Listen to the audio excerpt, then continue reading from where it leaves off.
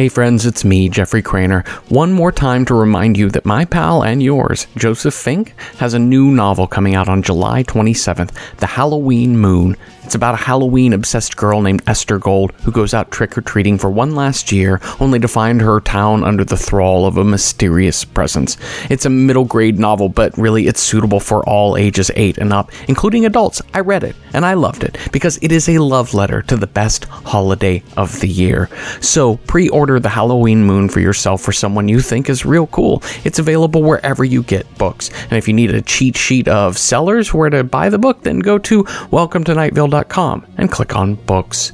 Also, our 2022 tour dates for North America are up now. Go to welcometonightville.com, click on live shows. We will be all over this land from March through June, and tickets are on sale now. Why wait? Get your seats today so that you can buzz with excitement for the next several months. I mean, that's what I'm doing, just staring at March 2022 and muttering, please come soon, please come soon. Okay, that's all for now. Love you. I just said I love you. I think that's the first time I said it. Well, I don't take it back. Do with that what you will. Okay, here's the episode. Bye. This episode is brought to you by Progressive. Most of you aren't just listening right now. You're driving, cleaning, and even exercising. But what if you could be saving money by switching to Progressive? Drivers who save by switching save nearly $750 on average, and auto customers qualify for an average of 7 discounts. Multitask right now. Quote today at Progressive.com. Progressive Casualty Insurance Company and affiliates. National average 12-month savings of $744 by new customers surveyed who saved with Progressive between June 2022 and May 2023. Potential savings will vary. Discounts not available in all states and situations. If you could press a button, that would give you a great deal of money, but it would cause someone you don't know in a distant part of the world to die, then you would have a good model for how our current economy works. Welcome to Night Vale.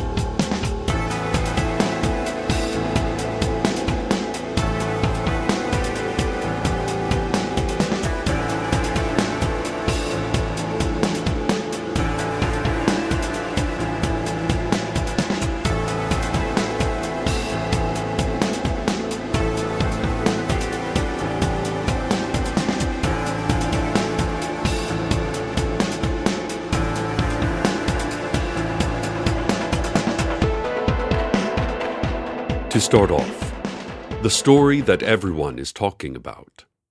In the interest of the common good, I feel I must report to you what happened at the Smithwick house. Mr. and Mrs. Smithwick lived in a neat 2-story home on Butterfield Lane. They had 2 small children, Lisa and Jake. Their lives were mostly normal. Mr. Smithwick was a gloomy man. He had an anger inside of him. He hadn't used this anger to do anything, but Mrs. Smithwick could smell it, and the children could smell it. They were always very careful around Mr. Smithwick. Sometimes it would be a day, just any day, and they would turn to find him looking at them with a blank stare, and they would feel as though teetering on the edge of something wild and final. And then they would look again, and it would just be stolid Mr. Smithwick, going about his day. Even the neighbors could smell it. There was always something dark hanging over the Smithwick house. They never consciously thought, but always felt. And because of this, they stayed away. Mrs. Smithwick was often lonely since few neighbors would talk to her. Mr. Smithwick was never lonely. He did not have the capacity for loneliness. One day, Mrs. Smithwick discovered she was pregnant. An accident.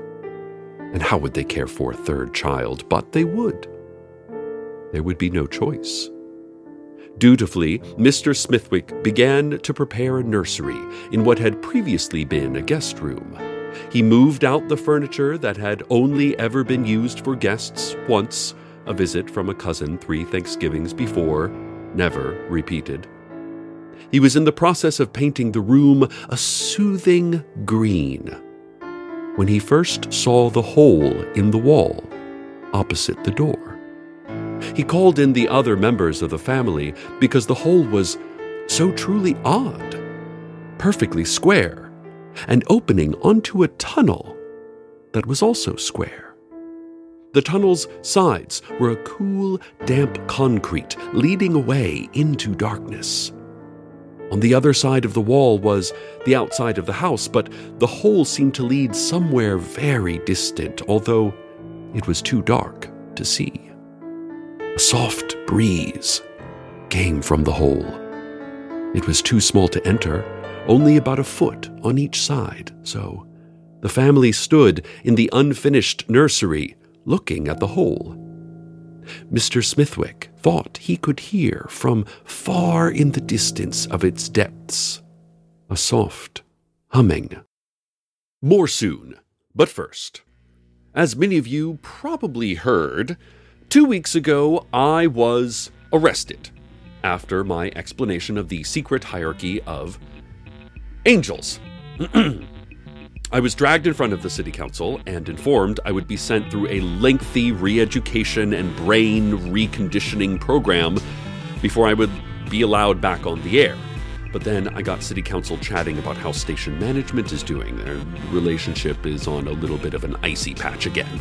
And I see station management on a daily basis, so it was pretty easy to draw the council into a series of questions about what management's mood has been like and how many hapless employees of the station have been lured to the management's office and relieved of their life energy. And finally, the council forgot what they had called me in to punish me about and let me go. And so, here I am, speaking to you once again. Ooh, by the way, there is a difference between a rough patch and an icy patch in a relationship. A rough patch is where there is a great deal of arguing and disagreement, a jostle to both parties' lives. An icy patch is where outwardly all seems to be smooth, but there is no actual connection made. Simple sentiments skitter off in unintended directions, and both parties feel like they're lurching without control towards destinations they had not foreseen. The angels, meanwhile, continue to fight for a legal acknowledgement of their existence. They've been protesting outside City Hall, blocking the entrance. Now, this has made life extremely difficult for City Hall employees. The employees are unable to get inside the building, but since angels do not legally exist, these employees are also unable to accurately describe the reason for their absence from work. And the angels have called on all unions, including the Steelworkers Union, the Taxi Drivers Union, the Tree, Shrub, and Moss Union, to join them in a general strike until the denial of their basic identity is finally purged from the books of law. And now, your Children's Fun Fact Science Corner. Today, we will look at birthstones. If you were born in January, your birthstone is the garnet. If you were born in February, your birthstone is also the garnet. You have to fight with January to see who gets to have the garnet. Whoever wins gets to be born. That's how birth works. If you were born in March, your birthstone is, that's right, the garnet. This is going to be a brutal battle for that stone. If you were born in April, your birthstone is flat and gray and sits next to a pond. It is dusty and warm in the sunshine, and if you put it against your cheek, it would feel like taking a long walk on a nice day. If you were born in May, your birthstone is cemented into the wall of a rich person's indoor shower. This stall has several different shower heads and built-in surround sound speakers, and your stone is near where the person's butt usually goes. I'm sorry to have to inform you of this. June, your birthstone is this one that I have in my hand. If you want it back, then you'll need to listen very carefully and do everything I say. July, you don't have a birthstone. You have a birth rock. It's in a park in San Diego, and children sit on it to tie their shoes. August, your birthstone is in space. A shard broken off of an asteroid that is spinning away from the sun. thousands of years from now, your birthstone will leave the solar system. September, your birthstone was swallowed by a little boy who is very sorry about having swallowed a stone. Swallowing a stone is uncomfortable and dangerous. A lesson that little boy is learning now. October, your birthstone was buried by drifting soil thousands of years ago. It will never again be uncovered. November, your birthstone is falling from a great height. Soon it will land. I hope it will not land on anyone, but then life has no guarantees. December, your birthstone is a dump truck. You may correctly notice that this isn't a type of stone, but you may also correctly notice that at least you didn't get stuck fighting over a garnet. This has been the Children's Fun Fact Science Corner. And now back to what happened at the Smithwick house. A few days after the discovery of the hole, Mrs. Smithwick disappeared.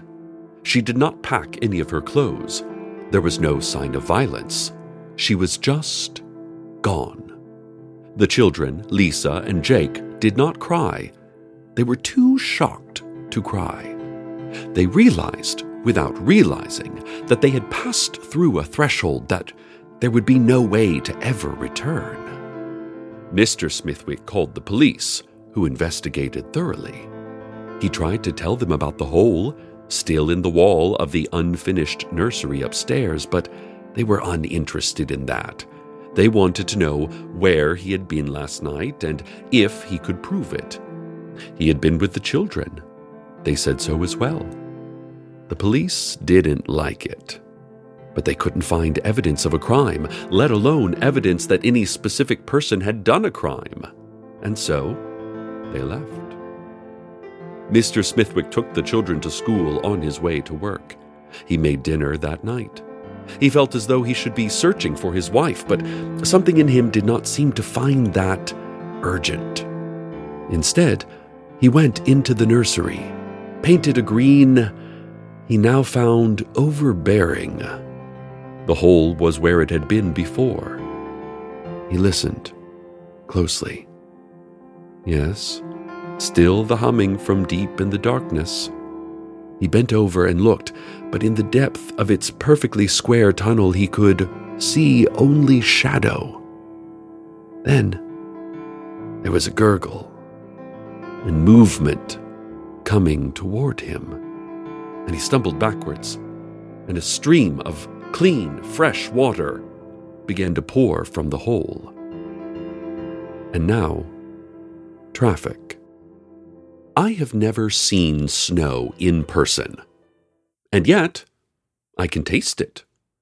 I know its bite, but I have never felt it. We go places we never go. We achieve what we do not achieve. This is the power of imagination. Is imagination a blessing or a prison? Would I be more driven to seek out snow if I could not imagine snow? If I could not project in my stomach what a ride down a hill might feel like, would I be compelled to seek out a slope and a sled? Does imagining make me less likely to act? Here is what I think. Imagination might hold us back, but the exchange is worth it. By imagining, I can experience things that not only haven't happened, but couldn't happen. For instance, I will imagine an event now. A creature with a long forehead and wide golden eyes on the planet Zardoz. In a galaxy that is not even visible from our galaxy, this creature, who is named Urzdon, is on trial for the crime of having viewed the sacred animal, Tom, pet of the Queen of Zardoz. When asked to defend himself, Urzdon looked over the assembled citizens of Zardoz, all 6 of them. It is an inhospitable planet, and their population is very low. Have we not all, at one time or another, viewed Tom, the sacred animal? Have we not all? Erzdan asks. It turns out they have not all. No one has ever seen Tom before, not even the Queen, and the Queen is annoyed at this, and Erzdan is tossed off a cliff, and the population of Zardoz is now 5. What would our lives be without the ability to imagine nonsense like that? Anyway, there's a patch of falling snow on Route 800 that scientists cannot explain, given that the rest of the region is currently in the usual early spring heat wave. I have never seen snow in person, but can imagine exactly what that snow looks like, and so feel no urge to go check it out. This has been Traffic. More on what happened at the Smithwick house. The children were gone. They had not attended school in days, and Mr. Smithwick could not say where they were. He expressed utter confusion. The police did not believe this and arrested him. He sat quietly in his cell, and when they were forced to let him go because there was no evidence of his involvement, he quietly went home. The neighbors avoided him, but they had always avoided him. The police left a car outside his house indefinitely. He went about his days as he always had. He made breakfast. He went to work. He made dinner. He went to bed. His wife and children were missing. He did not look for them.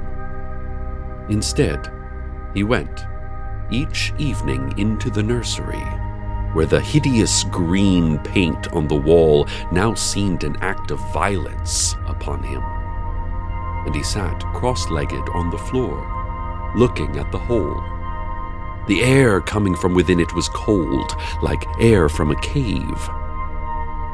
One evening, after several weeks of this, he stood and reached his arm into the hole.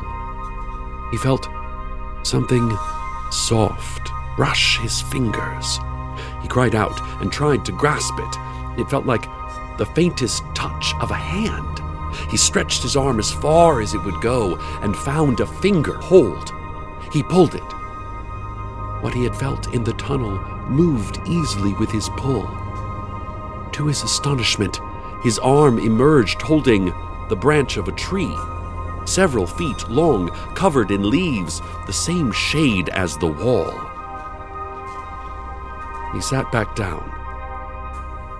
He did not try to reach into the hole again. Soon, the rest of what happened at the Smithwick house. But now, the weather. You cannot cage me, I revolt. You cannot contain me, I bolt. I am not caught because what I got you can't hold.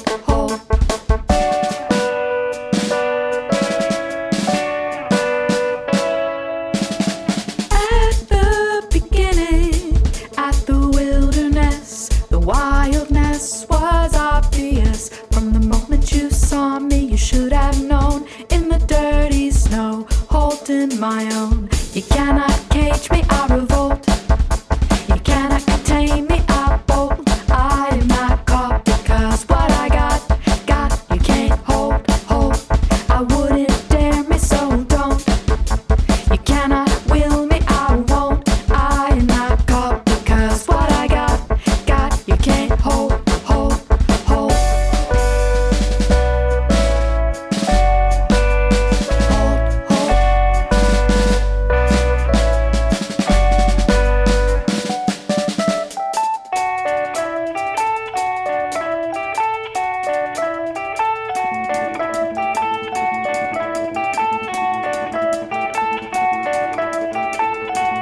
I can't help pinching an audience. This naughtiness is glorious.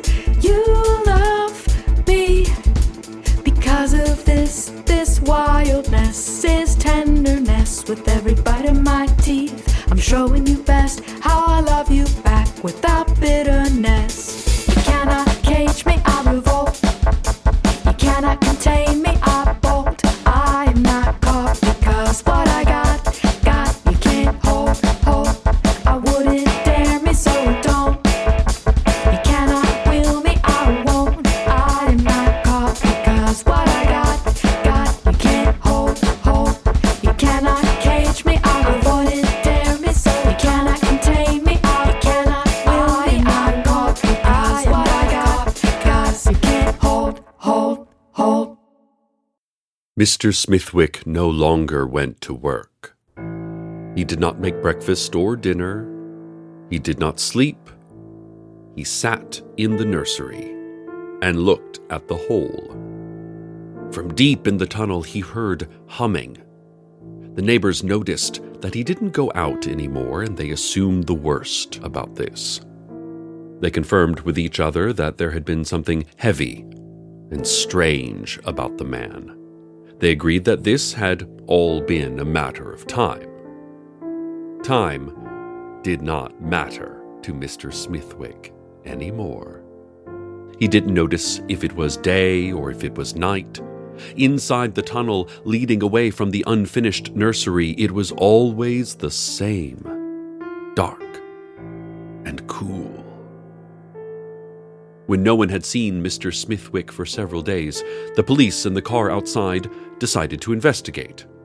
Earlier this week, they searched the house, but there was no trace of Mr. Smithwick. All of his things were still there, and there was no sign of violence. He was just gone. One of the police officers wandered into the nursery, where the green paint on the walls resembled a person turning ill. It did not appear that anyone had been in the room for days. There was no hole in the wall. Evidence was searched for, and evidence was not found. The Smithwick house stands empty, with all of the family's things still inside, furniture and clothing, even the food rotting in the refrigerator. The neighbors still shake their heads and say that this just goes to show, although none of them understand what it went to show. And that is what happened at the Smithwick house. If there was anything to be learned from this, I refuse to learn it. Carlos has called into the station to let me know that he's thinking quinoa bowls for dinner. Also to remind me that the Dancing on the Stars finale is tonight, and also to say that what happened at the Smithwick house happened a long time ago, and he has no idea how it happened again.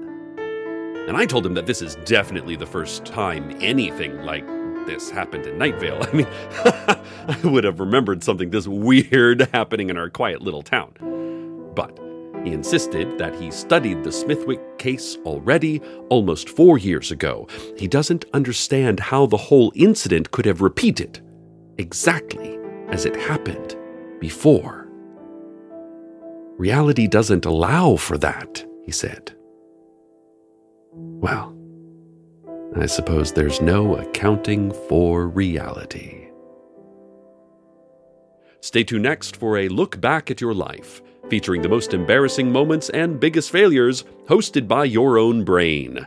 If you missed this showing, don't worry. It plays on a nightly repeat.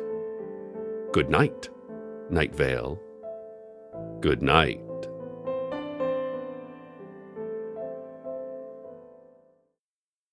Support for Welcome to Night Vale comes from Odoo. If you feel like you're wasting time and money with your current business software, or you just want to know what you could be missing, then you need to join the millions of other users who switch to Odoo. Odoo is the affordable all-in-one management software with a library of fully integrated business applications that help you get more done in less time for a fraction of the price. To learn more, visit odoo.com/nightvale. That's odoo.com/nightvale. Odoo, modern management made simple. Welcome to Night Vale is a production of Night Vale Presents. It is written by Joseph Fink and Jeffrey Craner and produced by Joseph Fink. The voice of Night Vale is Cecil Baldwin. Original music by Disparition. All of it can be found at disparition.info or at disparition.bandcamp.com.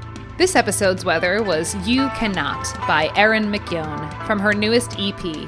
Find out more at erinmckeown.com. That's MCKEOWN, and see her on tour with Welcome to Night Vale this month, all over the US, plus Montreal and Toronto. Comments, questions, email us at info@welcometonightvale.com or follow us on Twitter at Night Vale Radio, or learn more about birds that live in your area. Check out welcometonightvale.com for more information on this show and our live shows, which we are doing right now. Check them out. And while you're there, consider clicking the donate link. Artists like paying bills and eating. Today's proverb, you are what you eat. That's very confusing phrasing. Let me simplify. You consume your own flesh. Much clearer.